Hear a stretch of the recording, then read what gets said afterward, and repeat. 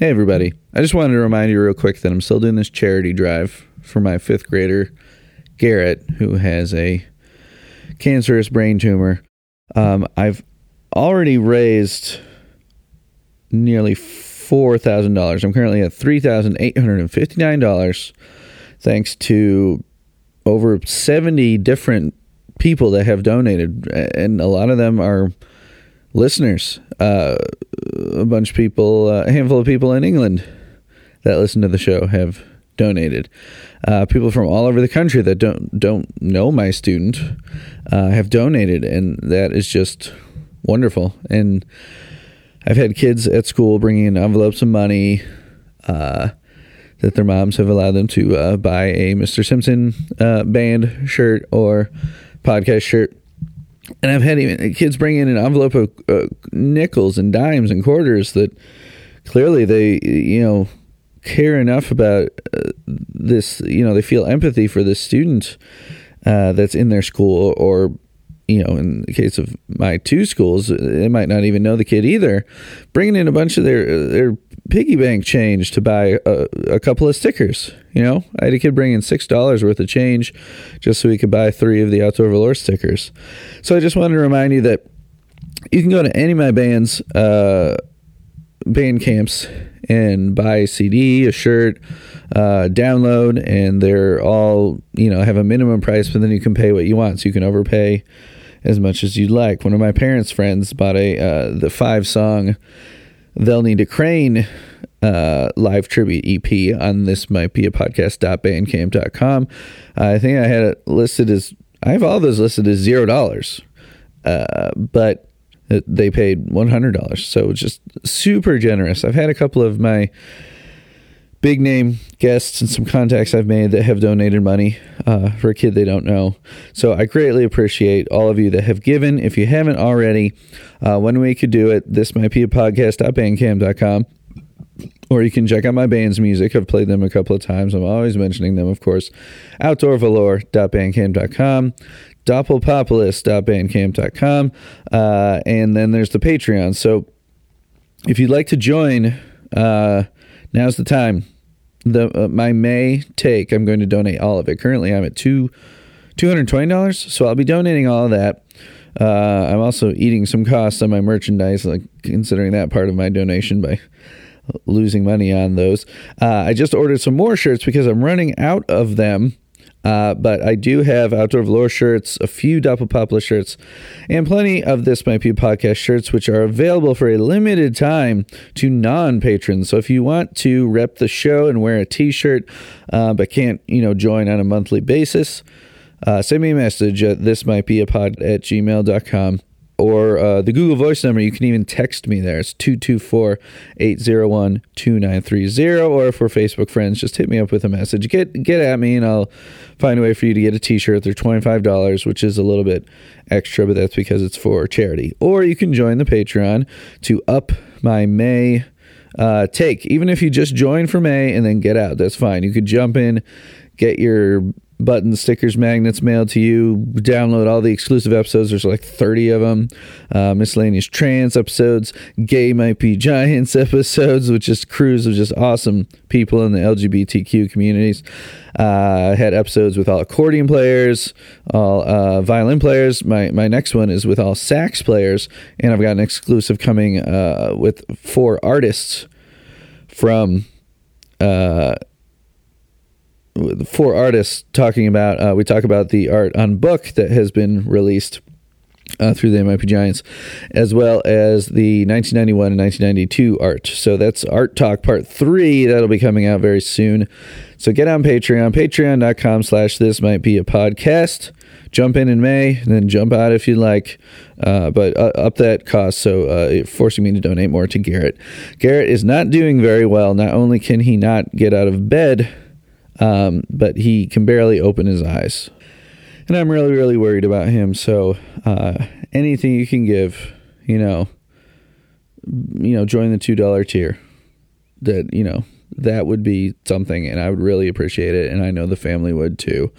So yeah, I'm almost up to $4,000. Next week I'll be meeting Mom with a check to put toward Garrett's medical expenses and their travel expenses because they are having to go to Indianapolis and then up to Chicago for his chemo and radiation. So he's got a long road ahead of him, and I really want him to pull through. And to do so, he needs these treatments. So give if you can. If you can't, don't feel obligated. But yeah, get a T-shirt, join the Patreon, buy one of my band's albums. Whatever you like. Get yourself something cool while helping out a needy child whose family is in a really, really tough spot. So thanks for hearing me out. Sorry for the long intros. Now we've got a mailbag segment. We've got a voicemail from a newbie, someone I'm just starting to get to know. She's a riddle wrapped in an enigma, wrapped in a warm flour tortilla. It's Sarah Smith. Hey, Sarah. Hello, Greg. It's Sarah. I considered trying to learn Skilloob. It's more challenging than the hour that I might have to plan such a thing. This is about Music Jail, parts 1 and 2. I'm not going to just do one part. That would be lazy.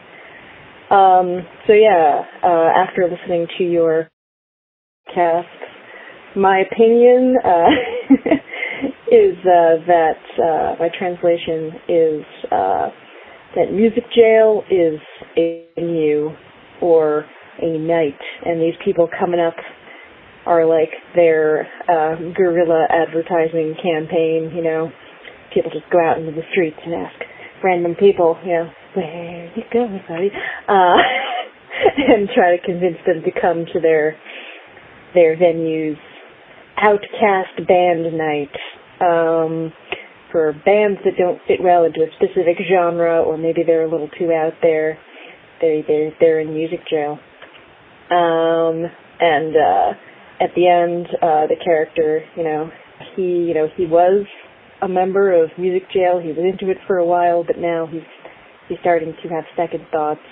He's done his time, and he's still not getting anywhere. He wanted to become famous, maybe, I don't know. But he wanted to be seen by the right people. He wanted his work to get him somewhere, and it's not working out for him. So he wants to just escape that scene. He's done doing time in Music Jail.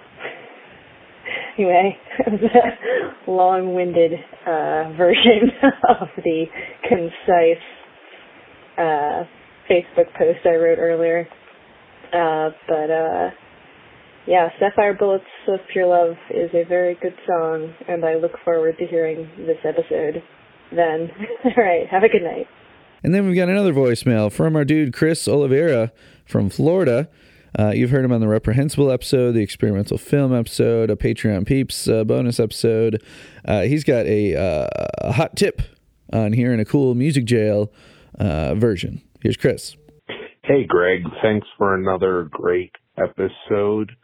For those that are looking for a Quiet Storm version of Music Jail, go to the Miscellaneous Tea Facebook group and search for the show from January 10th, 2020 at Bowery Ballroom. And there is a great recording of that show where they did that song as a Quiet Storm song. Anyway, thanks for another great episode. Talk to you soon. Bye-bye. Anyone could call in and leave me a voicemail. It's 224-801-2930. And leave me some feedback if you would rather do an email. This might be a pod at gmail.com. Now, on with the show. Still Sapphire Bullets with Rick, Mummy, and OG fan. Here we go. This might be a podcast. This might be a podcast. There might be a Greg. There might be a guest. And it might be a big mess. Podcast popping in your ear. TMVP's everywhere. We can't be silent. We love they might be giants. And what are we gonna do with those that talk? This might be a podcast. This might be a podcast. This might be a podcast.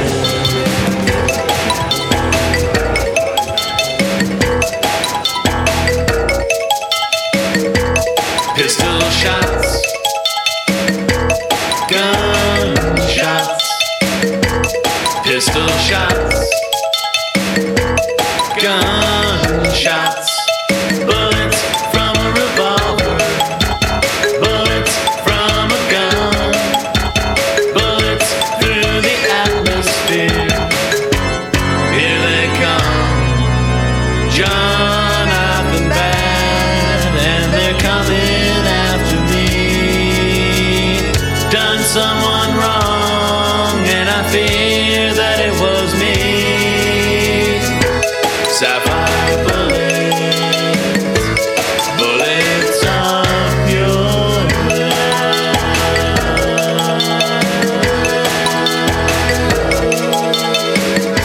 Sapphire bullets. Rick, hey man. How you doing? Good. My fellow Lafayette residents, I wish you could be here in the studio with me. It's fun, you know. It's not often that I get people. I've actually had someone drive from Chicago to do it in person with me. Oh, cool! One time. Wow. Spencer Parks, what's up? We did two episodes and saved one for later when we did that. But that was some dedication right there. But Yeah. It's so fun to do them in studio. I got like a whole extra boom radio arm here and everything Right. that my guests can use, and I haven't been able to put it to use much lately. But Well, I get my second shot next week, so I'll be cool after that. oh man, There aren't that many perks to being old, but that's one right there. I'm ahead of the vaccine line. There you go. yeah. And really, I only asked just for how it plays into your fandom of They Might Be Giants. Can I ask how old you are? Yeah, I'm 66. OG. That's me, an OG. Are you from Lafayette? No, I've been here since 78. But before, Since before I was born. yeah, since before you were born. But before that, I grew up in northern India, Halbert. Okay, Yeah. so you're a Hoosier through and through, though. Yeah. Pretty much. Well, let's get into that, man. I want to know how you became a fan of They Might Be Giants. Well, I'll tell you, when the WIIZ, the Wizard radio station that I worked at for a while, was an alternative station, and we played a lot of really, really cool stuff. And this was like what years we talking? This was Flood was out. Flood was that year, whatever the year that was. 1990. Yeah, that was the big. That was like 1990. That would have been right. Yeah. And so and we played a number of cuts from They Might Be Giants, and I'd heard some, but I got more immersed in that. And then I had a copy of Flood, and I listened to that over and over again, and I was definitely drawn to the Sapphire Bullets of Pure Love, the title, because I was aware, I knew about that, So you knew about the and I'm always feeling like I'm going to say their name wrong. The Mahavishnu Orchestra. Mahavishnu Orchestra. I'd heard that first, and the funny part. Well, a couple of funny things. For one thing, it's interesting that they made a really short song out of that title, and the title on the Mahavishnu Orchestra record is like 20 seconds. And it's the kind of spacey feeling that us like prog and fusion nerds sort of demanded back then. We had to have some wizardry in there. Yeah, I will drop that in here for people to hear.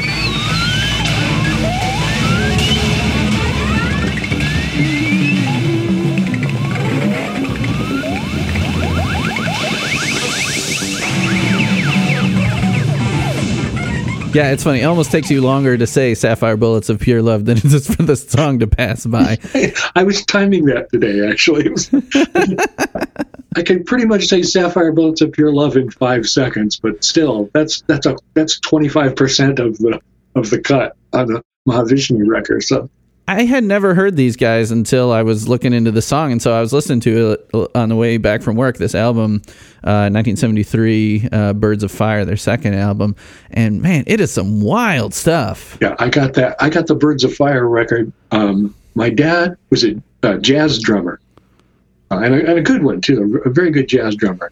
And he joined Columbia Record Club, and he got like 11 albums for $1.50 or something, whatever it was back then, two pence or a bag of hay or whatever we used for currency back then. But and he didn't turn his monthly thing in one month, and the jazz selection of the month was Birds of Fire. And him being a traditional jazz dude, he put it on and says, "I don't know what the hell it is. It sounds like some of that drug stuff you listen to. Why don't you take it?" It's definitely got psychedelic elements, but yeah, you said Prague. You mentioned Prague before. It's definitely, yeah. I mean, they were a muscular band, and there were other incarnations of that band over the years, but the Birds of Fire kind of classic lineup there with Billy Cobham and Jan Hammer and all of that. They were amazing and incredible. So so the title caught my eye when I first looked at Flood, and I thought, what? Yeah, it's so funny. In a 2009 Rolling Stone interview, I guess right before the 20th anniversary of Flood, Linnell says, I thought it would be good to expand on the title of a very short instrumental Mahavishnu Orchestra album cut from the 70s. Bullets of Love is a funnily dissonant idea, and that was a few years before the Sex Pistols arrived. Yeah, it is a dissonant idea. So I don't know, Bullets of Love makes it seem like it's without saying anything dirty, Linnell's saying something a little dirty there. Mahavishnu Orchestra around that time came up with a lot of that sort of thing. John McLaughlin was a follower of this guy, Sri Chinmoy, and that was some of his imagery and stuff like that made its way into those titles. He got Carlos Santana involved in that. Oh, wow. Played, yeah. And also that McLaughlin, is that the main guy's name? McLaughlin, yeah. McLaughlin. Yeah. He was in Miles Davis's band for a little bit there, yeah? Yeah, that's Miles crazy. Called one tune John McLaughlin. So, that's one of those things. You can be cool, but you can't be Miles Davis naming a song after you're cool. Well, and then here on Birds of Prey, he's got one called Miles Beyond. Right. So they traded that back and forth. And Mahavishnu was an influence in places you wouldn't necessarily know. Like they opened for Frank Zappa a bunch of times. That makes sense. Frank changed his band. I saw this video of Frank Zappa's drummers, and after, I think he was standing with the Vibes player, and they were talking, and Mahavishnu was sound checking, and he said, I'd like to do something more in that sort of direction, and so we kind of changed his band a little bit. We got George Duke involved more in the band, and Jean-Luc Ponty and all of that stuff. So that was the Mahavishnu was my connection to Flood. The first time I picked it up, because my eye just went to that title. It's pretty obvious that it's lifted when to someone who had already known it, which I didn't. Yeah, and I've always liked wordplay. Yeah. I love wordplay. I love that with TMBG, the way with words. And it's intelligent music. It's stuff you don't have to feel stupid for having listened to. Right. Yeah, and we'll talk all about those lyrics. What's funny, though, is this isn't the last time that John Linnell did this. Well, I guess, Linnell makes it seem like he was expanding on the title. I guess he means he is. They Might Be Giants. But even though it's a Flans-fronted tune. But Linnell later named a song on the guitar single, or EP, Welcome to the Jungle, which is not a Guns N' Roses cover. He just decided, and Flans is like, surely he's aware of this, but he just felt like naming the song that too. Just, I don't know, just to confuse people. Well, that's when you've got the ability or the money or the time to do whatever you want. That's always a good thing. There were a couple of instrumental albums by Andy Summers from the Police and Robert Fripp.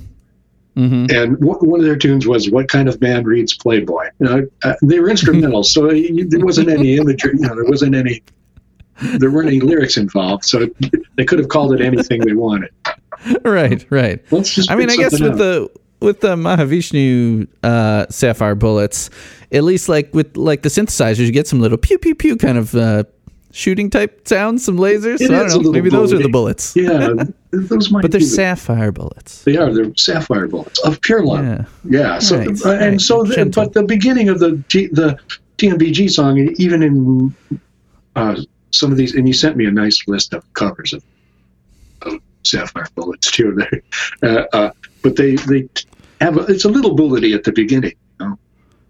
Oh yeah. With the kind of the intro part. Oh, I had to backtrack just a little bit. A quick question. You said that you really got into them when you were working at the radio station. Other than obviously you were playing Birdhouse, right? Were you guys playing Istanbul too? Istanbul, yeah. What else? Were you ever playing Sapphire on the radio, or was that too deep of a cut? I know for a fact we played that, the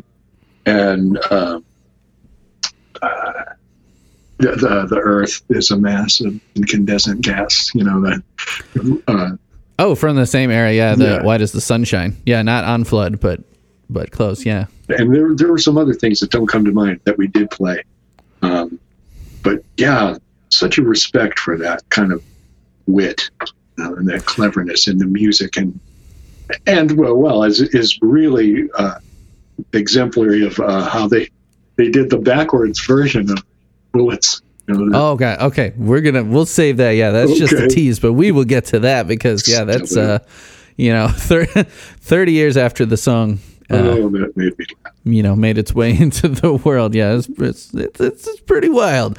I think first what we need to do, though, is play people the demo Dial-A-Song version of Sapphire Bullets of Pure Love. So it is unknown exactly what year this was on Dial-A-Song, but it's been on their answering machine, but it's been compiled on this someone lovingly put together these huge compilations, Power of Dial-A-Song and Power of Dial-A-Song 2, and it's on that second one straight off the answering machine.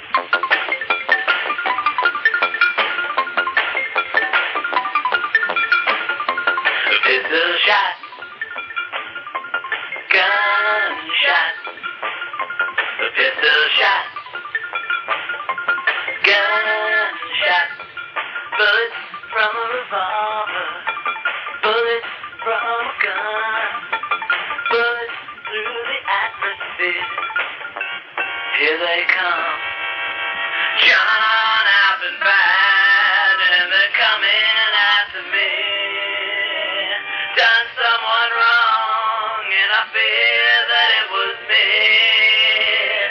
The sapphire bullet, bullets of pure love.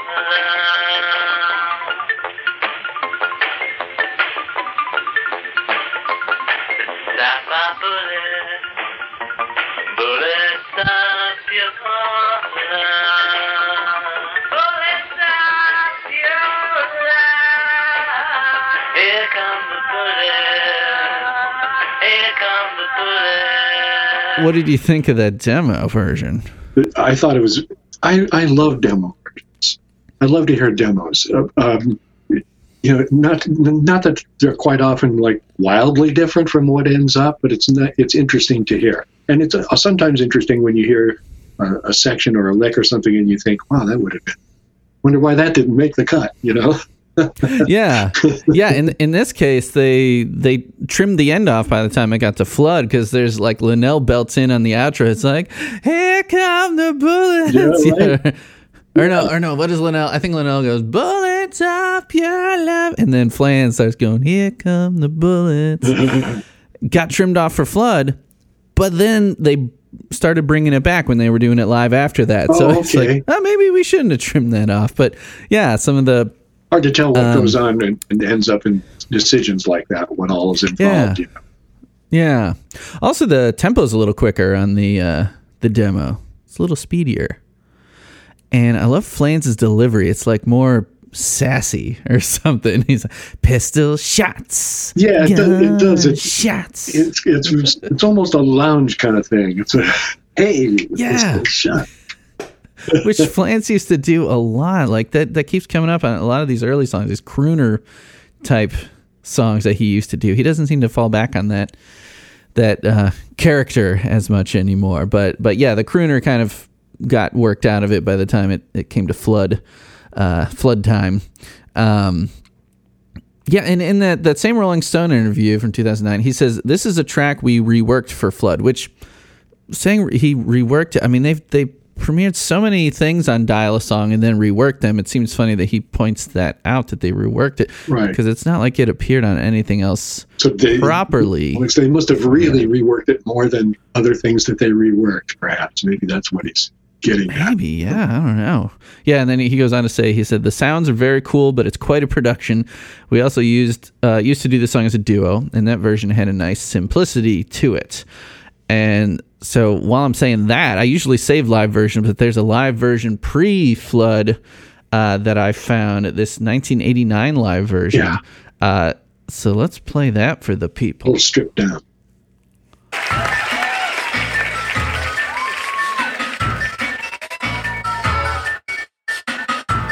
Pistol shots, gunshots, pistol shots, gunshots, bullets from a revolver, bullets from a gun, bullets through the atmosphere. Here they come, Jonathan Van, here they coming after me. Done someone wrong, but I feel that it was me. The sapphire bullets, bullets of your life.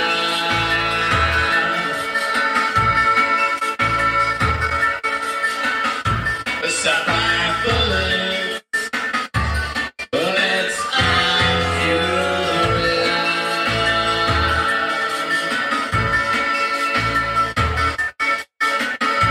Here come the bullets, here come the bullets. Thank you. Thank you so much.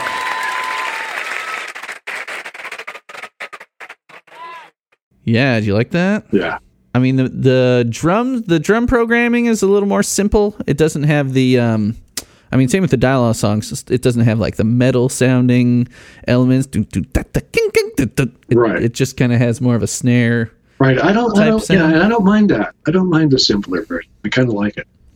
Yeah, sure. And the and obviously it's live, so like the things that are come through in the mix, quote unquote. I don't know who recorded this. Honestly, it sounds really freaking good for a 1989 live recording. Yeah, when you look back, and and I don't think that was, they didn't have a giant mobile recording setup thing to do that with, so that was well done. Well done. But the accordion comes through really nice. Like the little keyboard parts are all on the backing track, obviously, but then the accordion's coming through much louder than ended up on the album, and yeah, the harmonies the whole way through. The Linnell harmony comes through a lot stronger, so you get to really notice what he's doing there. So that was cool to hear it in that early pre-flood version. I had a very close brush with accordion. I almost played accordion when I was a kid. I started to take accordion lessons, and the teacher moved away or something, and so I ended up not going ahead with it. And later on, my dad said to me, "I was so glad when you stopped playing the accordion." It's just because we're in northern Indiana, and he was gigging Thursday, Friday, Saturday nights, and a lot of times it was with bands. And in northern Indiana, you had to play a lot of polkas at weddings and stuff. And so he had negative associations with the accordion. So yeah, I am an accordionist myself. I wouldn't say it's my specialty, but I did take lessons about a decade ago. Actually, probably And I played in an accordion ensemble in Bloomington. Oh, cool! When we lived down there, and our teacher, she was from Bulgaria, and in Bulgaria, apparently, you can major in accordion performance. You can get a degree in accordion performance. Wow. It's still serious stuff over there, and she refused to play polka. Our group did not play polka because she did not want to get typecast as that. No. I mean, we were playing all kinds of stuff. We were playing a lot of traditional folk, European folk songs, and like Italian ballads and Irish, jig music and stuff like that. But we were also playing like excerpts of symphonies and shit on 5 accordions. Well, it was pretty glorious. You don't want to pigeonhole an instrument based on the crummiest music that you can play on it. I mean, that's what happens with the accordion. Yeah, I got nothing against polka, but I think a lot of people find it cheesy or whatever. If you're playing for extremely drunk Eastern European descended Regionites at a wedding in a Serbian hall in Maryville, you better know at least, you better either know a few polkas or be willing to play one a lot of times. That's the rule. Yeah. But these guys Good bring an stuff. accordion out and they do good things with it. It can be, the power can be used for good, not always evil. Okay. Right. Yeah, exactly. Yeah. And it's such a big part of their imagery too, their aesthetic. It's in like every Right. promo. I mean, even though, I mean, if you really went through and counted the accordion songs, it's like maybe like 10% of their songs have accordion. Maybe not even that. Right. But it's such an iconic, it's such a visually striking instrument, Oh, I yeah. think. You know, Yeah, and just very like much. the action of playing an accordion. It's just very, I mean, to me, awesome looking. It's really cool. It's really cool. Yeah. Yeah. So, but I wouldn't say it's the star of the show on Sapphire Bullets of Pure Love. But let's talk about the musical elements. We've alluded to a couple of the things already. But what are your favorite musical elements without even getting to the lyrics yet?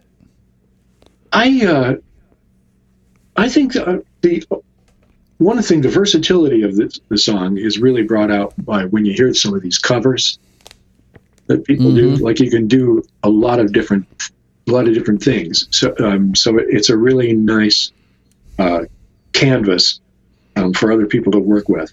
And I think it's got a pretty iconic opening. Like you wouldn't confuse it for another song. You heard the opening when you hear the opening. Yeah, the fade in, you know. It's funny, other than the title, the Mahavishnu track also fades in. So they're both fade in Right. tracks. Right. Yeah, and I think that I don't know where the Mahavishnu one came. I wouldn't be surprised to find out. Well, we had this thing. You know, we had 20 seconds of people doing stuff, and we just thought, well, let's toss it in there. I don't see a band meeting resulting in that being on that record somehow. Yeah, I bet it was just them fucking around in the studio and the tape happened to be rolling. And they're like, Right. yeah, actually, we like that. Because I wanted to listen to the full album to see if it kind of connected tracks, but it doesn't. It's not a, transitional track. It's like, the track before stops. It does that little 20-second thing. It stops. The next track starts. I'm like, okay. It's just there. We just did that. That was 20 seconds. Hope you liked it. It goes a little bit like this. 20 seconds. Right. Yeah. This is our extended jam version. I do like. Definitely translates well from the First of all, in the original. I always loved their vocals, which are again another unmistakable thing about a band, about these guys. And I love the way they open that song. It's just great, and it has this quality that's in a lot of their stuff, where it's the music itself is kind of gentle, but they're talking about firearms. Right. Or are they? Yeah, it's right. Great. It's this balancing act. So Flans does the lead vocal. You do get Linnell in the backups, but there is no guitar on this song. All the instrumental stuff is all Linnell. I mean, Flans could have programmed the drum machine. We don't really know that, but it's all keyboards and accordion. So it's a very Linnell propelled track with Flans on lead. But then, as we'll hear later live, they do start working some guitars into it. Yeah, and they a lot did. of the covers we'll listen to will too. Yeah, the live version is a little more guitarish, and yeah, some of the covers have a number of interesting instruments that they brought in. The Tool, Casio as you said. FC1. That made these clanging sounds. Readily commercially available by now, I would think. I mean, I don't know. It's vintage equipment at this point.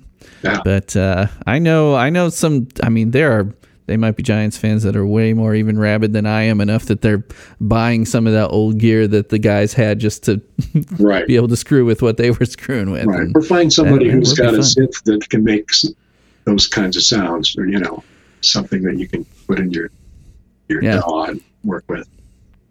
I got some. It's my right there, Roland Juno 60. It's 1982 analog Oh, there you go. synth. Yeah, I have some xylophone-y type sounds I've made on there too. I designed all the sounds on it. It's super fun. I've been playing around with this thing. Yeah, what do you call those? The EWI, the electronic The wind EWI. instrument. Yeah, And looks actually, like a clarinet. Yeah. Fletcher pointed out to me that it says wireless electronic wind instrument, so it's actually a wee. think about it. Can you play something for us? Gosh, you know what? I'm not sure. No, it'd have to be. Oh, it does have to go through a bunch of stuff to do that. Yeah, it doesn't make its own. That's fine. Yeah, that's fine. It's cool. It has a number of sounds, and some of them are pretty damn good. It's got like a B3 organ thing on it, and harmonica and saxophone and horn choruses and some stuff like that. It's pretty interesting. It's super fun. And some wacky synth stuff on it as well. So I don't know if on the wiki you clicked over to the guitar tab, but the chord progressions on the song is kind of messing with my head. Did you take a look at that? Oh, I haven't seen it. It's nuts. If the whoever tabbed it out here puts it as E major, but we get right off the bat a E and then to a B flat, a B flat half diminished seventh or something crazy like that. Wow. But like B flat's not in the key of E. Right. So it's some, I was trying to figure out if it was some other sort of weird mode, but it does settle into E when it gets into the Bullets from a Revolver, and the John, I've Been Bad does have some accidentals in it. Yeah, it bounces out of the key of E so much. I mean, I don't even know if I'd call it if it really sits in any key in particular. It's all over the place. Well, sometimes you just have to pick one. What key is that in? Yeah, I don't know.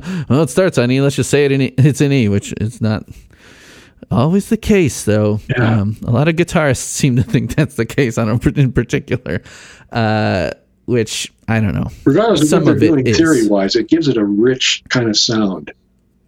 Yeah, it gives it almost a spooky kind of sound, I feel like that. I mean, you don't hear a whole lot of rock bands using, at least, more radio-friendly rock bands, which they were at the time, using diminished chords and stuff like that. Yeah, no, they're very sophisticated that way, and they don't play themselves off as sophisticated. But their music is more complex than it seems. It's like a really good gourmet dish. Yeah, but the people that tab this, there are on the wiki listed 5 people that have contributed to this tab, because it must have been something that has just been stumping people over the years, and people have just kept going on the wiki to I'm like, no, actually it's this. So there's been a lot of work put into this. The only thing I'm debating is that if it's in the key of E. Other than that, it looks like it's pretty thoroughly tabbed out and well, if it took a committee to figure it out, and it's seriously, I mean, that's something substance to what's going on. For sure. Right. But when you listen to it, it's not like, I mean, when I was listening to Mahavishnu Orchestra, not that this is a knock against them, but you're like, shit, man, this is some hard ass music. This is what is going on here. It's like I don't think they could stay in one time signature for more than like 4 measures before bouncing to something else. Yeah. But with They Might Be Giants, Sapphire Bullets, it sounds simple, but it ain't. But it's absolutely not. Yeah, no, that's a really beautiful, a gorgeous part of what they're doing. They make it look easy. It doesn't seem like it's the amount of work that it obviously, it has to have been to put these things together. And musicians who start trying to cover their stuff realize that pretty quickly. Have you ever covered a They Might Be Giants song? No, you know what? No, I haven't done that in any context yet. My musical partner, Larry Smiak, and I have done we have a bunch of covers on YouTube on this Rick and Larry page. And the last thing we did, we've covered Bob Marley Redemption songs for years, but we did record that recently, and we're working on a Michael Hedges tune. Michael Hedges was this guy who he was on Windham Hill Records for a little while, and died. I think he died in a car accident. But he was an amazing guitar player. The closest somebody who plays a lot like Michael Hedges played is Michael Kelsey. I know you know, or I've heard play, but Yeah. I'm not familiar with Michael Hedges though. Yeah, we're working on something of his, and some Leonard Cohen and some other things like that. Nice. Loudon You Wainwright. should get some Giants in Yeah, there. we do, and it would fit well because I always like, as I mentioned before, the wordplay, and we do some we cover some Loudon Wainwright, and we cover some Randy Newman, and Leonard Cohen and things like that. People who with a real way with words, and so it would fit nicely. It would. Yeah.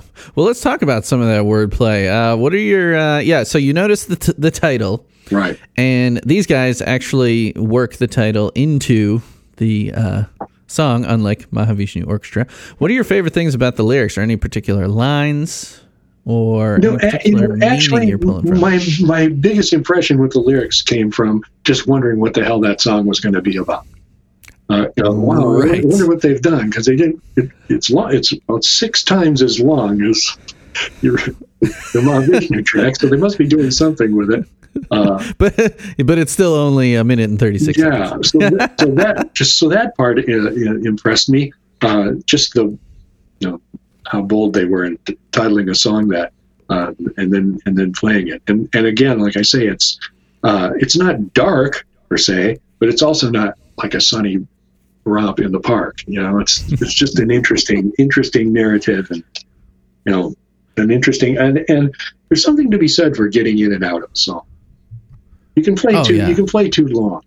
Yeah, they don't. They don't. I have waste nothing time. against jam bands, but sometimes you can go to a jam band show and hear like 3 songs, but they played for 2.5 hours.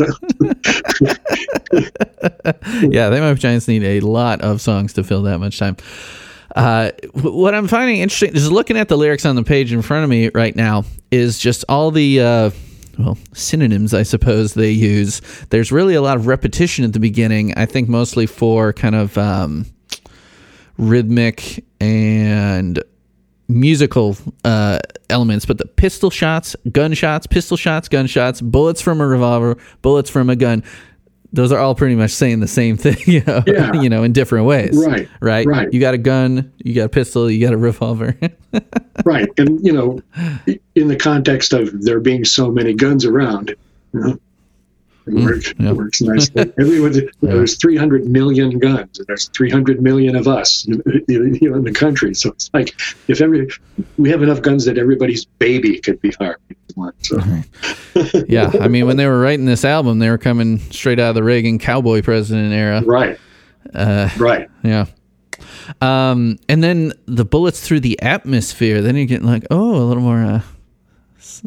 more cerebral there. You bullets through the atmosphere instead of just saying, he says here they come, instead of just the bullets coming through the air, it's coming through the atmosphere. Right, which I took to mean like either missiles or rockets, as being actual bullets, projectiles. And when Jules Verne wrote From the Earth to the Moon and a trip around it, and he predicted that in that book there were people in Texas and Florida involved with the launch.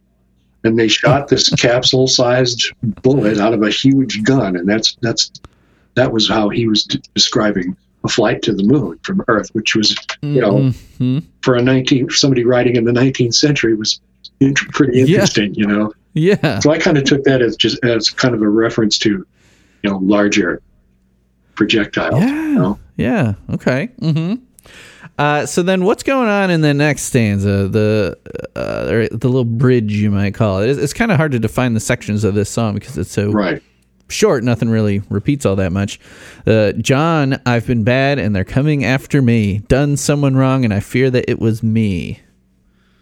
Yeah. What do you make of that? Well, I figured they worked John in there because of the Mahavishnu connection. Okay. I know their leader is a John as well. Yeah. I never thought of it that way. And on the sly reference in a way. You might be right. Yeah. And I'm too cool to talk about myself, but there was another guy with my talk about myself or my bandmate. To me, though, I mean, this one, I think, I don't know. I was thinking about this just this week getting ready for this episode, and it's hard to say what it's about since there's so few words in the song and so much of it is repetitive, synonyms and such. But to me, I always felt like this was about a breakup, but perhaps that he was the one that broke it off and then is regretting what he's done. And I think maybe he's kind of referring to himself in the third person. John, he says, I've been bad and they're coming after me. I don't know, the love police, right? I've done something wrong and I fear that it was me. Right. And kind of like, I mean, you've also got sapphire bullets. A sapphire, is a gem, something that could be in a, it could be in an engagement ring. Right. Right. And now, the sapphire, it's going through his heart. He's done something terrible. He's lost the love of his life. Right. I don't know. That's the best I got. There is some of the protagonist is talking to himself. For sure. Definitely. Yeah. But yeah, it does get confusing when both guys in the band are named John. And I hadn't thought of that John was the band leader of Mahavishnu. Yeah. As well. Yeah. Also, just that phrase just sounds so good. It's just so poetic, and it just fits so perfectly. It's just such a perfect thing to make a melody out of, and I think that's what what Linnell was talking about in that interview. Sapphire bullets is pretty cool because even if you get shot up, you're just encrusted with jewels. Sweet. I need a setting without a stone. Stat. This man's full of jewelry. Yeah. Hold on. Let me. He went to Jared and got shot. Hold on. Let me look this up before I. Okay. I'm not sure if you're familiar with the rapper Lil Uzi Vert. No, I'm not.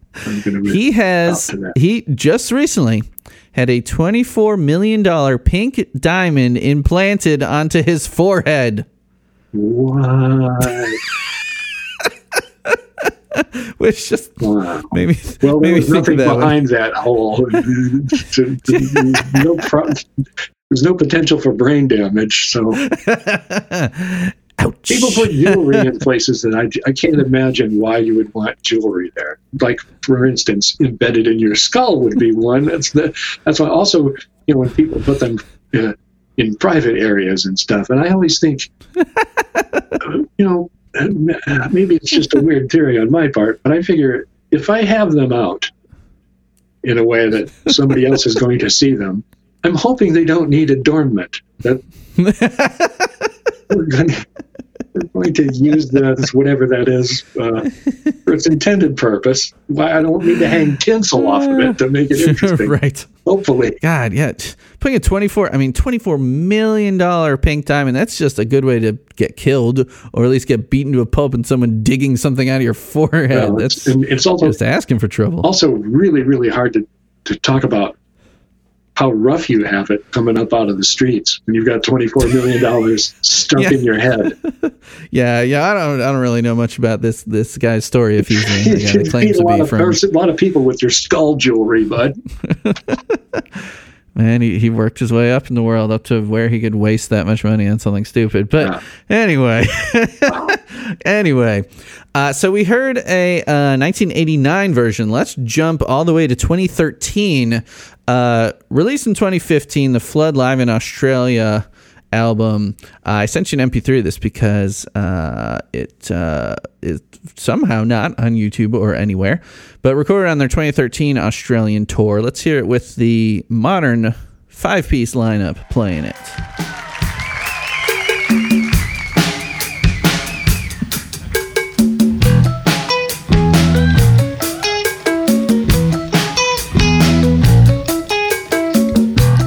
Pistol shots, gun shots, pistol shots,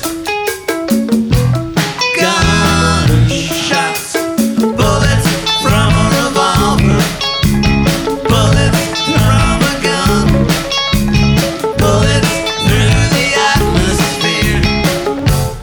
Here they come, John, I've been bad.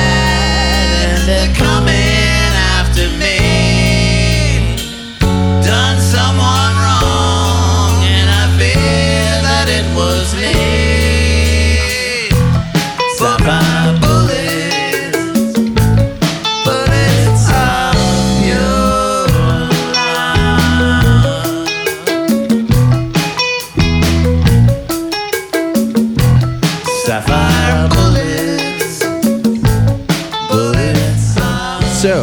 got some guitar in there now, doubling. We still got the plinky keyboard. Yeah, but it maybe not fleshes as- things out, though. Yeah, the band. Yeah. Yeah, you got probably it's Dan Miller playing that. It's kind of palm muted behind that, and he lets those high notes ring out a little bit more. I love a live version. I think they ought to be somehow, I don't know, sort of like just almost mandatory. Like you do an album and then go play that thing live and record that. You know? Because for one thing, you can do it now. You know, when I was a kid and first was buying albums, live albums generally sucked, regardless of the quality of the band, because they just the technology hadn't caught up to the music in terms of capturing live performances. And I think, Frank was ahead of the curve on Zappa. He had Zappa. He had the truck and the mobile thing, and he was really interested in recording live stuff and getting it out in front of the bootlegs. So his recorded version would come out before the bootleggers did it. But that's smart. Live records, live versions of songs that you've heard over and over again on the albums, they just have more information. You know, they get fleshed out with more with the instrumentation, and it puts a little more, different meat on the bones there of the song, that sort of thing. I think it's just great for bands to do these live type of things while they can still perform and while they can still do it, and if they can do what they were doing as well as they used to. You know, I remember seeing a thing where Zeppelin did a one-off reunion show, and they were practicing these tunes, and people were writing snarkily about that they were playing some of them in different keys. And I thought, the man's like, at this point, he was like 50-some years old, and, he was like 20 when they made these records. It's like, can you sing as well as you did if you're that old? Can you sing as well as you did 35 years ago? Probably not. Especially the registers that so if that Plant was singing in then, up and down a couple of steps, it's the songs are still there. But the live performance when the band is at full strength musically, it just tells you more about the song than you from just hearing the studio version. Yeah, and it sounds great. And Marty Beller, he's been their drummer for so long now, but he is great at taking these previously drum machine songs and keeping enough of the original drum machiney type elements of it while still giving it, his own and still having Marty twist. Still having a human feel along with it, which is the main part of the fleshiest part of fleshing the tune out, when you have that difference in the rhythm section and the drums particularly. And like you say, he did a good job of the feel is still there, but there's also this human element that comes with having an actual guy playing the drums there. That's really good. Right. Yeah. And so yeah, you're into live recordings. Are you into bands playing songs backwards live? The first time I heard that tripped me out, and it was sometime around then, within a couple of years, a year or so. I forget how long ago that was recorded, how long ago I heard that. But sometime around when I first heard that song, the drummer in our band, Dennis Leese, had made a looper, and it had a reverse thing on it. We sat in his house one night just doing things and then playing them backwards, and then recording them backwards and then playing them forwards again. And that's another thing that's not as easy as it sounds, because words pronounced backwards they're not pronounced backwards the way they're spelled. It's the sounds, the sounds have to make the sounds a certain way. It's not just taking like, the F word and saying cuff. It's like, it's a different, it's a different thing. Well, yeah. So let's give people a little background on, so they refer to it as stilub, or bullets backwards. So on their Tumblr blog, someone asked John Flansburgh why they chose Sapphire Bullets, and he says, quote, simply because we were doing so many Flood shows, at least they were supposed to, and they got cut short. I was trying to think of how we could approach the material in new ways that would kind of sharpen up our focus and push things beyond the music under the glass issue of full album shows. It also struck me immediately as probably too hard, but John Linnell and Marty seemed particularly intrigued by the very specific musical challenges that would come up trying to reproduce something that would actually scan properly played in reverse, so they were very game to dig in. I can't recall how the short list was created initially, but I think we like the idea of something with a vocal harmony just to have that extra layer of musical interest, which I would say then they're making an extra challenge for themselves, both needing to pronounce the words backwards.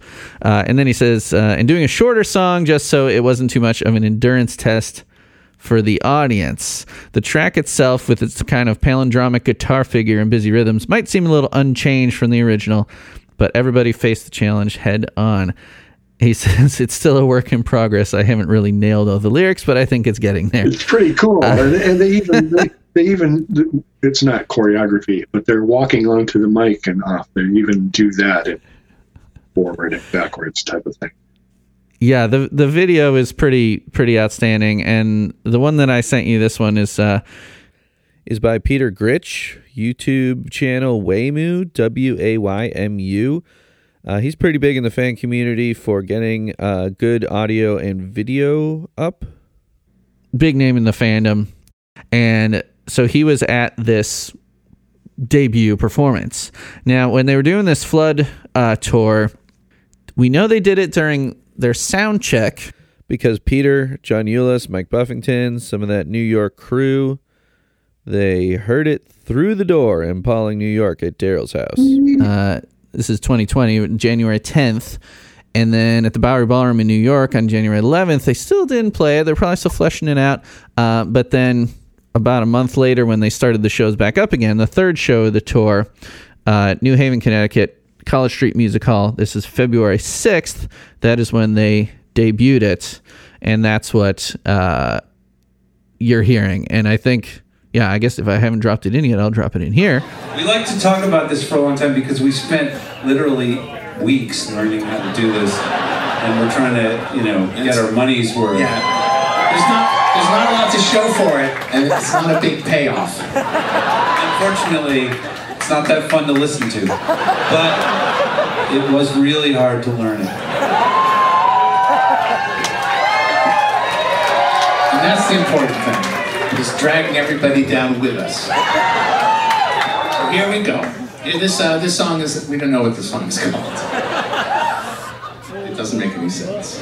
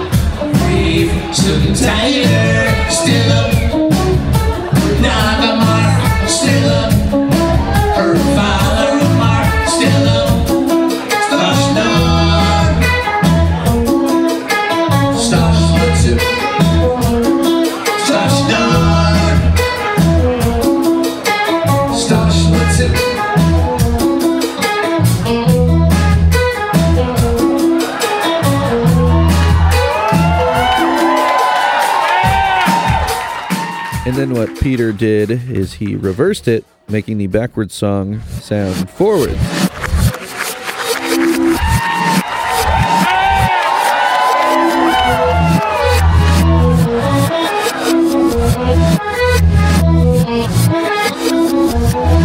This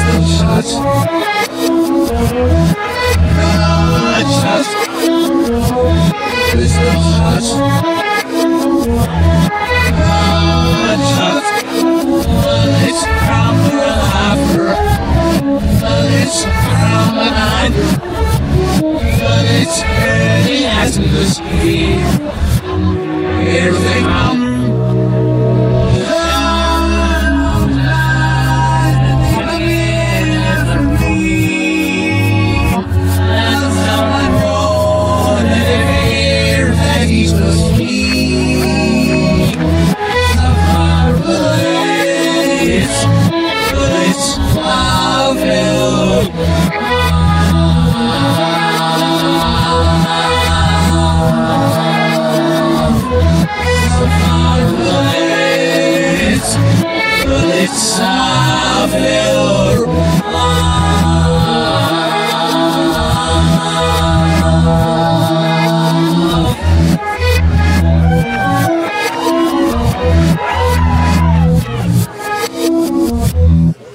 It's brilliant. How do you think they did? They did a great job. And one thing it makes you do is when you realize that that's what's happening, that's what's going to happen.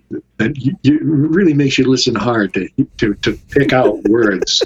You know, you can hear bullets comes out very nicely, and some of the other words that they're when you reverse them again, they're articulated. You know, it's pretty cool. But it does make you listen, like a connect the dots kind of thing. You know, it's so funny. So there's an article in The Ringer before this was premiered, and Linnell sarcastically describes their undertaking as a heroic effort. But he says it came out sounding surprisingly musical, and he said, John and I have spent hours and hours at this point trying to memorize the backward lyrics, and what we've been able to do at rehearsal is sing it up holding lyric sheets in front of our faces, but we still haven't mastered the off the book version. But if you look in that video, Flans does look like he has a music stand in front of him, but he doesn't look like he's looking at it, and Linnell does not have anything in front of him. So it looks like they got it pretty well memorized. It's like they worked hard on that, and it's difficult. I mean, when Dennis made his Looper thing, and we were doing that night, we were just doing some phrases and sentences, and little pieces of lyrics and stuff like that. And it's not easy. It's very difficult because the words aren't absolutely reversible. It's the sounds become different. So it's really cool. I admire their idea for doing it, and I admire every time bands do things to keep stuff interesting for themselves, because you always get good product from that. And they had attempted this in a much smaller scale back on Apollo 18 with on Apollo 18 with Dinner Bell. The bridge, the shoulder, bicep, elbow, arm, sounds so weird the way Linnell is singing it, because he sang it backwards and then they reverse it. So that's why it sounds like shoulder, bicep, elbow, arm. So this is something that I think they've been intrigued with for a long time. Let's just put something in there backwards. There's a popular song. Paul Simon. You Can Call Me Al. And there's a bass part in it.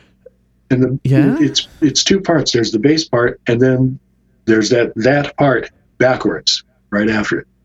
And then it turns around. That's awesome. Yeah, somebody told me about that, so then I had to go take it into a studio and I turned it around and listen to it, But it's a cool device to use. But again, it's one thing on 12 bars of an instrumental thing. It's a whole other thing doing lyrics backwards. Still.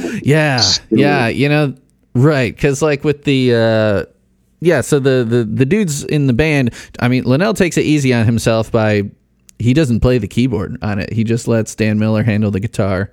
You got Danny Weinkauf on the bass and Marty on the drums. So they're just kind of, it's almost like they're learning a new song. They just have to learn this riff this way now. Keeping backwards lyrics and backwards riffs in your head is enough. You don't need to multitask while you're doing that. He's like, screw this, I'm not playing the keyboards. But so about a month before they debuted it, they posted on their Facebook page the sheet music that they posted, and it looks like it's the charting out of the vocal harmony, and it has the lyrics underneath, and that's been posted onto the wiki. Stilloob has its own wiki page now too, and it has the lyric sheet on there too. So if you want to attempt to yourself to sing along with the backwards version, but I think my favorite is the gunshots turning into Stosh Nog. Right. And then the pistol shots is Stosh Litzip. See, I would like to see some kind of graph of the brain activity of somebody who's singing and playing something backwards that they know forwards. It must be a storm just in that particular area of the brain. Yeah. Complete storm of activity going on trying to remember this stuff backwards and forwards. That's crazy. Crazy. Seriously. And so they only got 7 cracks at it before the coronavirus shut the tour down. I wonder if they've been keeping up with it over the time. They're like, we can't let this escape our brains. We got to keep doing this every now. I would think if you ever intend to do it again, you would have to work. Do it once every now and then. Even when you weren't performing live, you'd have to do it just to keep that going in your head, because you can get. Well, other people. I'm only speaking for myself now, but my band, we get together pre-pandemic, we were getting together like once every week or a couple of weeks, and you could if something good came out of a jam, the rehearsal before, no one remembers it in 2 weeks. It was too much Right. going on, and I can only imagine that if we were playing something that we had learned over a period of years backwards, that would be working up a big sweat to do that one. Yeah. And sadly, they just pushed these shows back again. These shows that were supposed to be last spring were then rescheduled for this spring, but they've just announced, a lot of the venues are starting to announce that it's been pushed again till next spring. They're just pushing back a whole year, I guess. So rather than, their management and booking people trying to do something for the fall and then having it all get fucked up again, just move it. I guess they figured we'll just give it a little space and think in a full year next spring, right, we can do this. But Todd Rundgren has an interesting thing going where he has this 10-piece band, and they're in Chicago, and they're in a space in Chicago, but they're playing dates for different cities, like it's a virtual tour from Chicago. So you can only pay to see access in the virtual, Indianapolis or probably in Chicago, from here.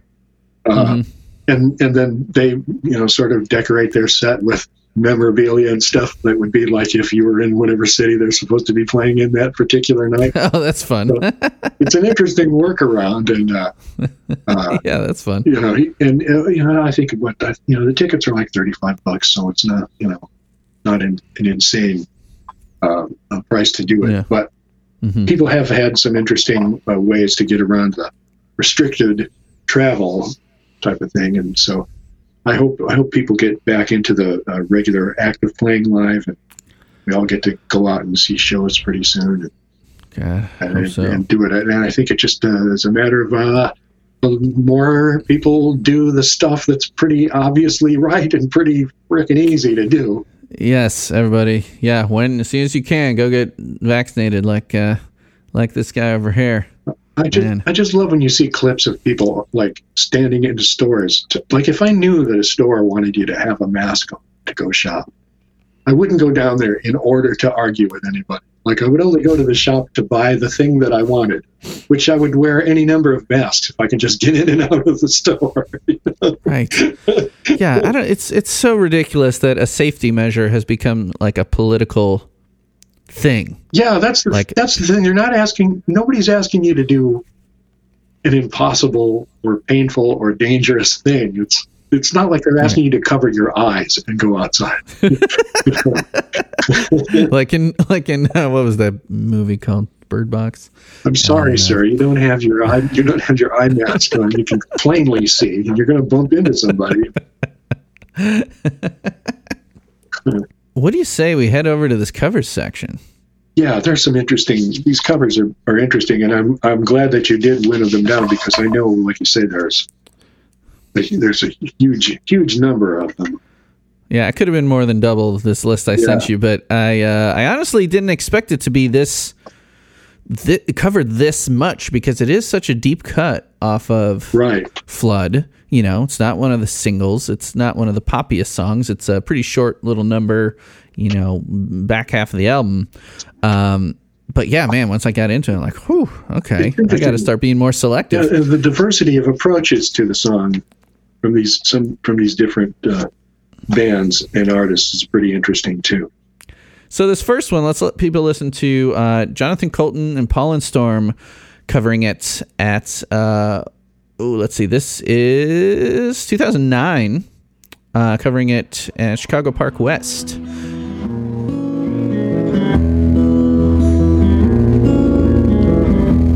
Pistol shots, gunshots, pistol shots, gunshots, bullets from a revolver, bullets from a gun, bullets through the atmosphere. Here they come, John, I've been bad, they're coming after me. Done someone wrong, and I fear that it was me. Sapphire bullets, bullets of cure. So are you familiar with either Jonathan Coulton or Paul and Storm? No, I wasn't. No. Yeah, I was wondering if you would have heard of Paul and Storm. They are, I mean, pretty much a comedy musical duo. And I know, God, I haven't listened to Bob and Tom in years, but Bob and Tom used to play them quite a bit if you ever listened to those guys. But was a working. comedy musical act.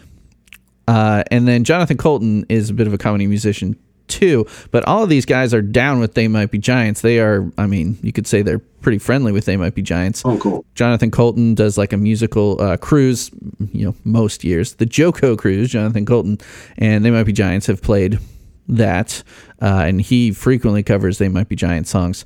So here, yeah, they're doing it live with Paul and Storm, it looks like, on bass and keyboards, and then Jonathan Coulton on acoustic guitar. What did you think of this cover? I like that version, and it doesn't stray that far from, you know, it's not like it's a whole new exploration of the tune by them. It doesn't stray that far from the original version. Gets a little more folky though. It is Coulton's more- given like a finger picked acoustic. It is more. It's not. I guess you wouldn't call it like an unplugged kind of thing, but it is. It does have that folk kind of spirit to it, you know. Mm-hmm. And being drumless, being percussion free, Right. also helps add to that and makes it even more chill than the original. Right. But yeah, I think it's pretty solid. It is solid. And again, yeah, doing it live, this song, I mean, like I said, that chord progression is just so nutty. It goes so many different places in a minute and a half. I'm just impressed by anyone who can just bust this out live, Yeah. you know, let alone do it in the studio. Forward or backwards. Yeah, good for them. Right, yeah.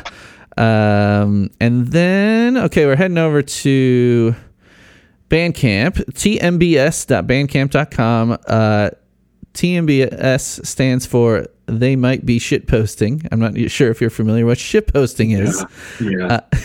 I wouldn't worry too much about that, but it is a fan group that does basically, you know, jokes and memes about They Might Be Giants, stuff like that, lovingly, of course. And so Ekalemchi Okembo, who is a prominent poster over in that Facebook group, he organized this fan compilation tribute for Flood's 30th anniversary.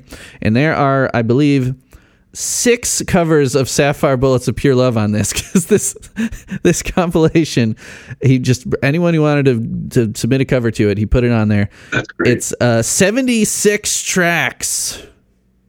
Wow. 76 tracks. Wow. I am on there once. I do a cover of Birdhouse in the style of, I guess, Nirvana, kind of. Right. Bash it out loud cover of Birdhouse. That's my one contribution to it. But so there were 6 versions of Sapphire Bullets. I whittled it down to my favorite 2. And this first one is a band called The Puppet Heads. And it's Rachel Jones, Blake Thompson, and Chelsea Garcia. Let's listen to them do it.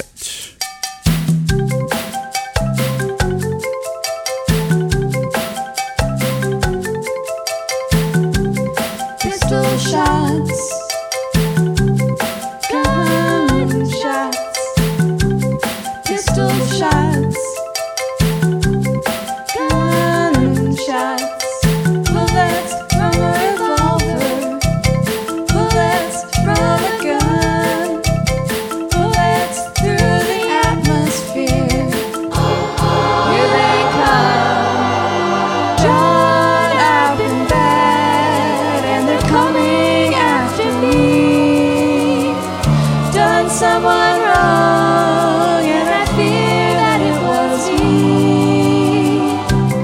Sapphire bullets, bullets of your... That gives me a big grin. I love the vocals and the whole spirit of it. It's almost like the Laws met. They might be giants somewhere in the middle. I don't know. It's a really cool version. One of my favorites among these. Yeah, the Laws. Their big. There She Goes was their big single, right? Yeah. For people who don't know that name, they only put out one album. But the female vocals and harmonies there, it just really makes it sweet. Yeah, it does. It makes it sweet. There's plenty of sweetener there. Yes, absolutely. Yeah, sounds great. Let's keep moving along to the other one. And it's a great favorite of mine. The great thing about having 6 covers on a compilation is that it only takes up room for one song. Anyway, played 6 times. So 6 times, but this was previous to no one had heard it backwards yet. I would love to have been able to dig up a cover of someone covering Stilloob rather than covering Sapphire Bullets. I think that's almost like another show, like getting people to do anything they want backwards and send it, But actually doing it backwards, not just flipping the tape. Yeah. Right. So let's listen to, you mentioned this one previously out of the whole bunch, Rachel Hayward, doing Sapphire Bullets of Pure Love, which she calls the Redhead album remix, but it is cover, not a remix. Let's listen to that.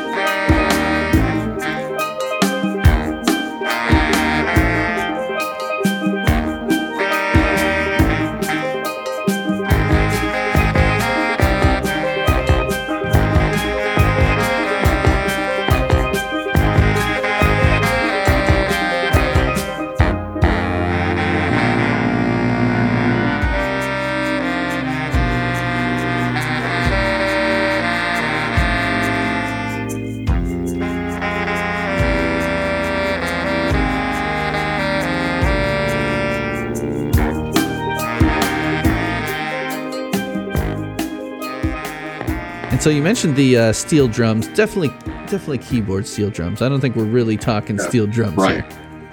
Right. But the feel, it's got that Caribbean island feel. It does give it that island thing, and it really points out how personal the tune is, and in the hands of the right people, you can do cool covers of it and do little alterations to it without subtracting any of the spirit of the song. Really. And this one, she goes instrumental. The vocals are covered by saxophones. Yeah, you got definitely a Barry sax in there, and then either a tenor or alto. It's kind of hard to tell, but doing all those harmonies, some low little bass notes hit by the Barry as well. It's just very smooth. Very smooth. It's a very cool version of it. I like that one a lot. It's probably number 2 right after the Puppet Heads. I like that. And it takes me out of these winter doldrums. It does. Steel drum. Sapphire Bullets of Pure Spring. Yeah. So let's jump over to soundcloud.com/Max-Dembski. Max Dembski here has been played on the show a bunch because he did a 8-bit, or you might call them chiptune sometimes, chiptune versions of the entire album of Flood. He did a full cover album of Flood in this old Nintendo style. So let's let people hear Max Dembski.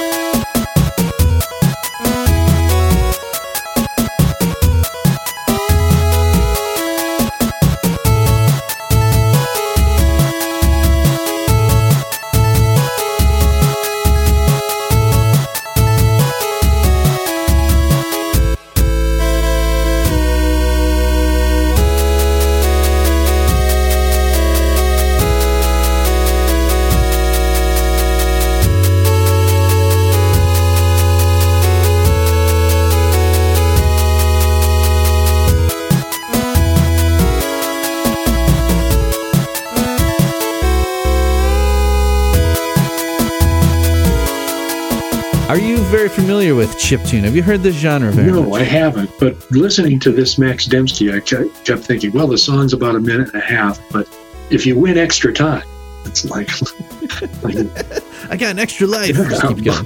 bonus. Awesome.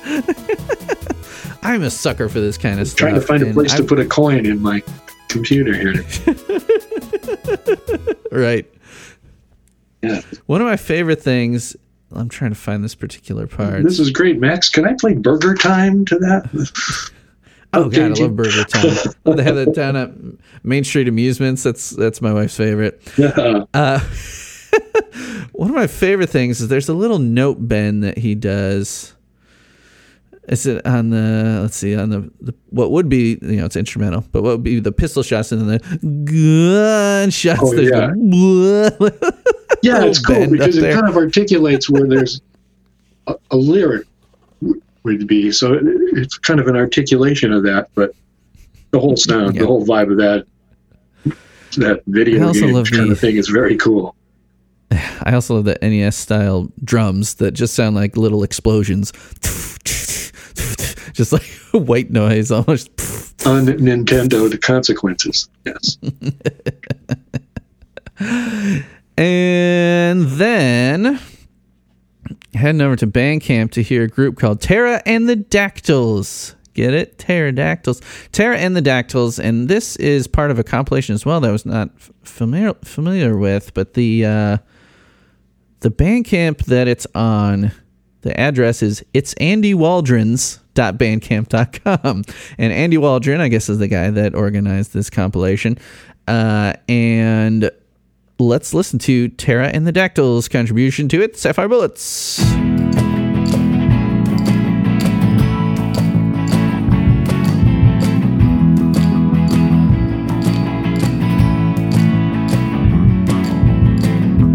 Pistol shots, gunshots, pistol shots, gunshots, bullets from a revolver, bullets from a gun, bullets through the atmosphere.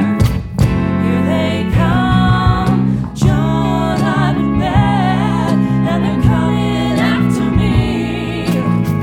Done someone wrong, and I fear that it was me. Sapphire bullets, bullets of your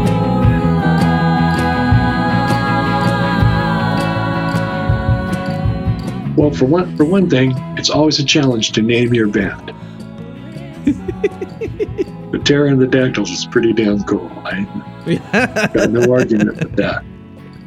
It sounds like it could be a kid's band name. Yeah, it does. Yeah. It does. It's like on some kind of like Dora the Explorer type of PBR, Right. Yeah. public television show. Terra and Dactyls. Yeah, and I like the version too. It's pretty cool. It's cool. Yeah, I love the tone of the guitars. Gives it almost more of like kind of a indie pop kind of feel. It does have that indie pop sort of feel. It's like if Matthew Sweet covered or something. It's got a, Yeah. I like the sound. Terra and The Dactyls. vocals are great, Tara, if that's what she goes by. The John, I'm Don't bad. sleep on those dactyls either. They're Yeah. doing their Right. damnedest. They're no back there. slouches.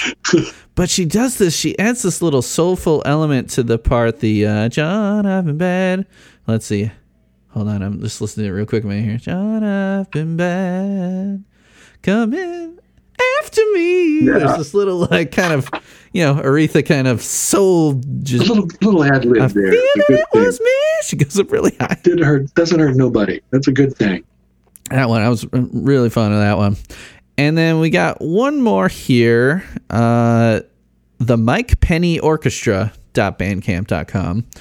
And this one, before I play it for people, I want to tell them that the arpeggiated part, what would, these days be Dan Miller's guitar part, is played on a shamisen, which is a 3-stringed Japanese instrument, which when I was searching Bandcamp and I just saw the picture of this guy with this, I'm like, well, okay, I got to check this out. Yeah. Yeah. So let's let people hear that. Bringing the shamisen to it.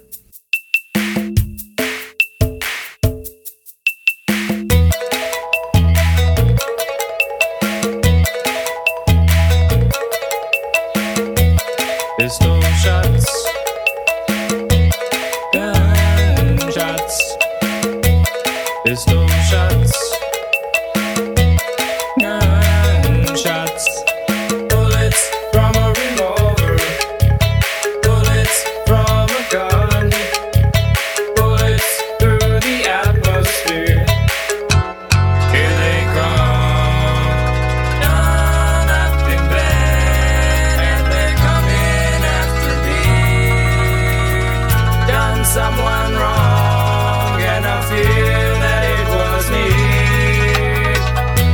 Sapphire bullets of your love. Cool, right? Yeah, very cool. I mean, it's a fairly faithful cover in that it does still have a very Giants type backing music Right. with some keyboards and stuff like that. And the vocals. I mean, the vocals are kind of plain, but that shamisen in there. It's a cool texture. Yeah. It's a very cool texture on that song. Yeah, I figured when I was trying to narrow down covers, I'm like, how often do I play a cover that has shamisen on it? I'd say never Almost yet. Really never. Surprisingly, in the podcast, 2.5 year history, I've had 2 harp covers on episodes before, but never a shamisen Never the shamisen cover. And the tune lends itself to adding these textures and stuff, but it's a good enough song that you can have people can have fun with it and be creative within it, and it doesn't ruin the song or it doesn't change the nature of the song. Mm-hmm. It's really cool. And hell, the original has accordion in it, which is not a traditional rock band instrument. So, Right. I mean, that kind of gives you license covering it to put whatever the heck you want into it, because that's what the Giants would want. What is that? Right? This is my shamisen. Oh, we thought you were going to do an accordion. No, they did that. This is my thing. This is what I'm into. I was down at Jonathan World and got me a new one just for this date. The final portion of this episode, you need to score this song. So we're talking a scale of 1 to 10, and you may use decimals if you like.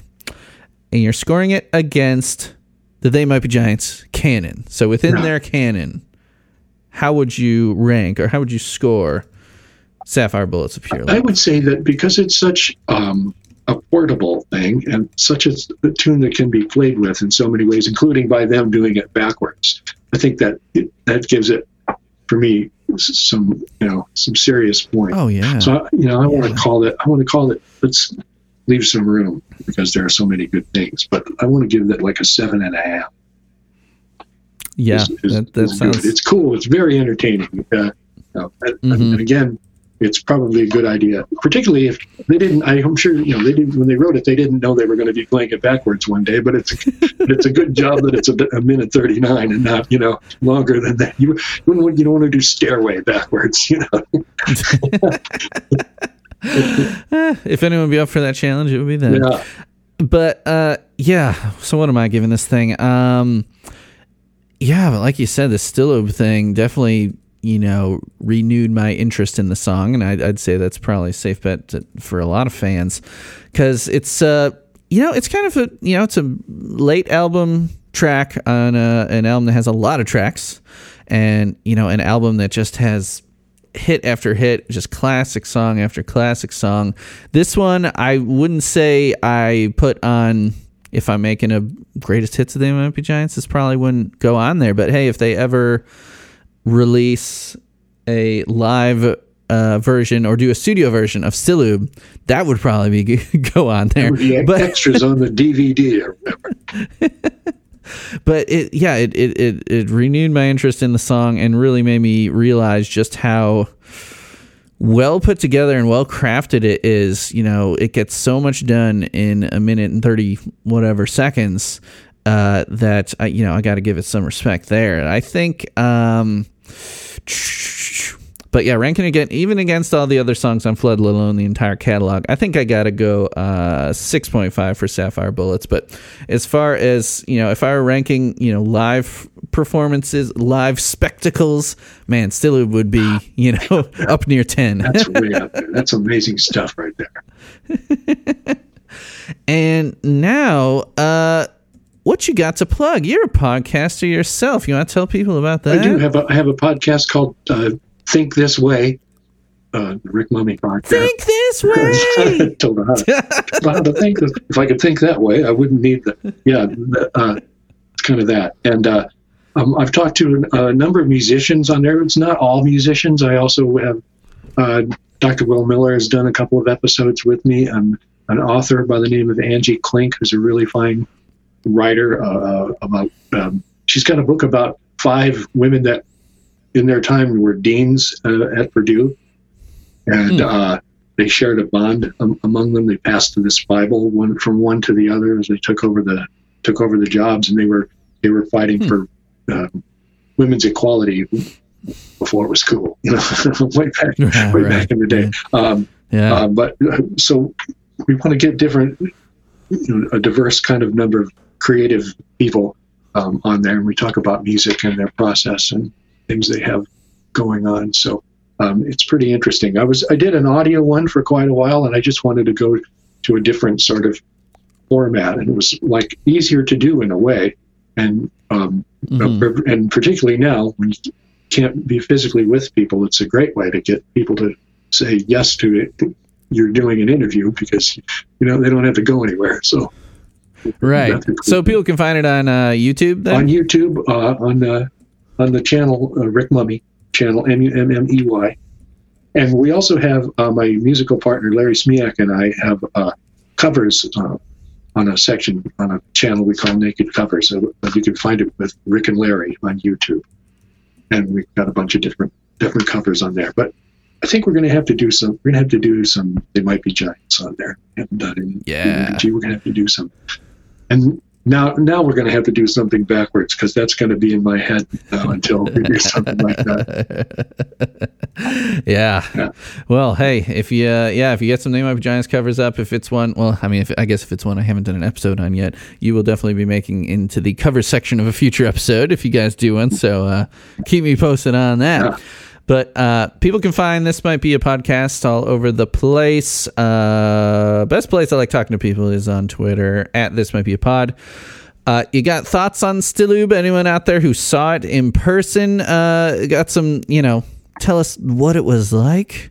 I know who a few of you are. If you want to call in, it's 224-801-2930 and leave me a voicemail, or write me at thismightbeapod@gmail.com. If you really like the show, I never tell people to go and rate the show on Apple Podcasts or whatever, but you should go do that too, because that helps things apparently with algorithms and all that.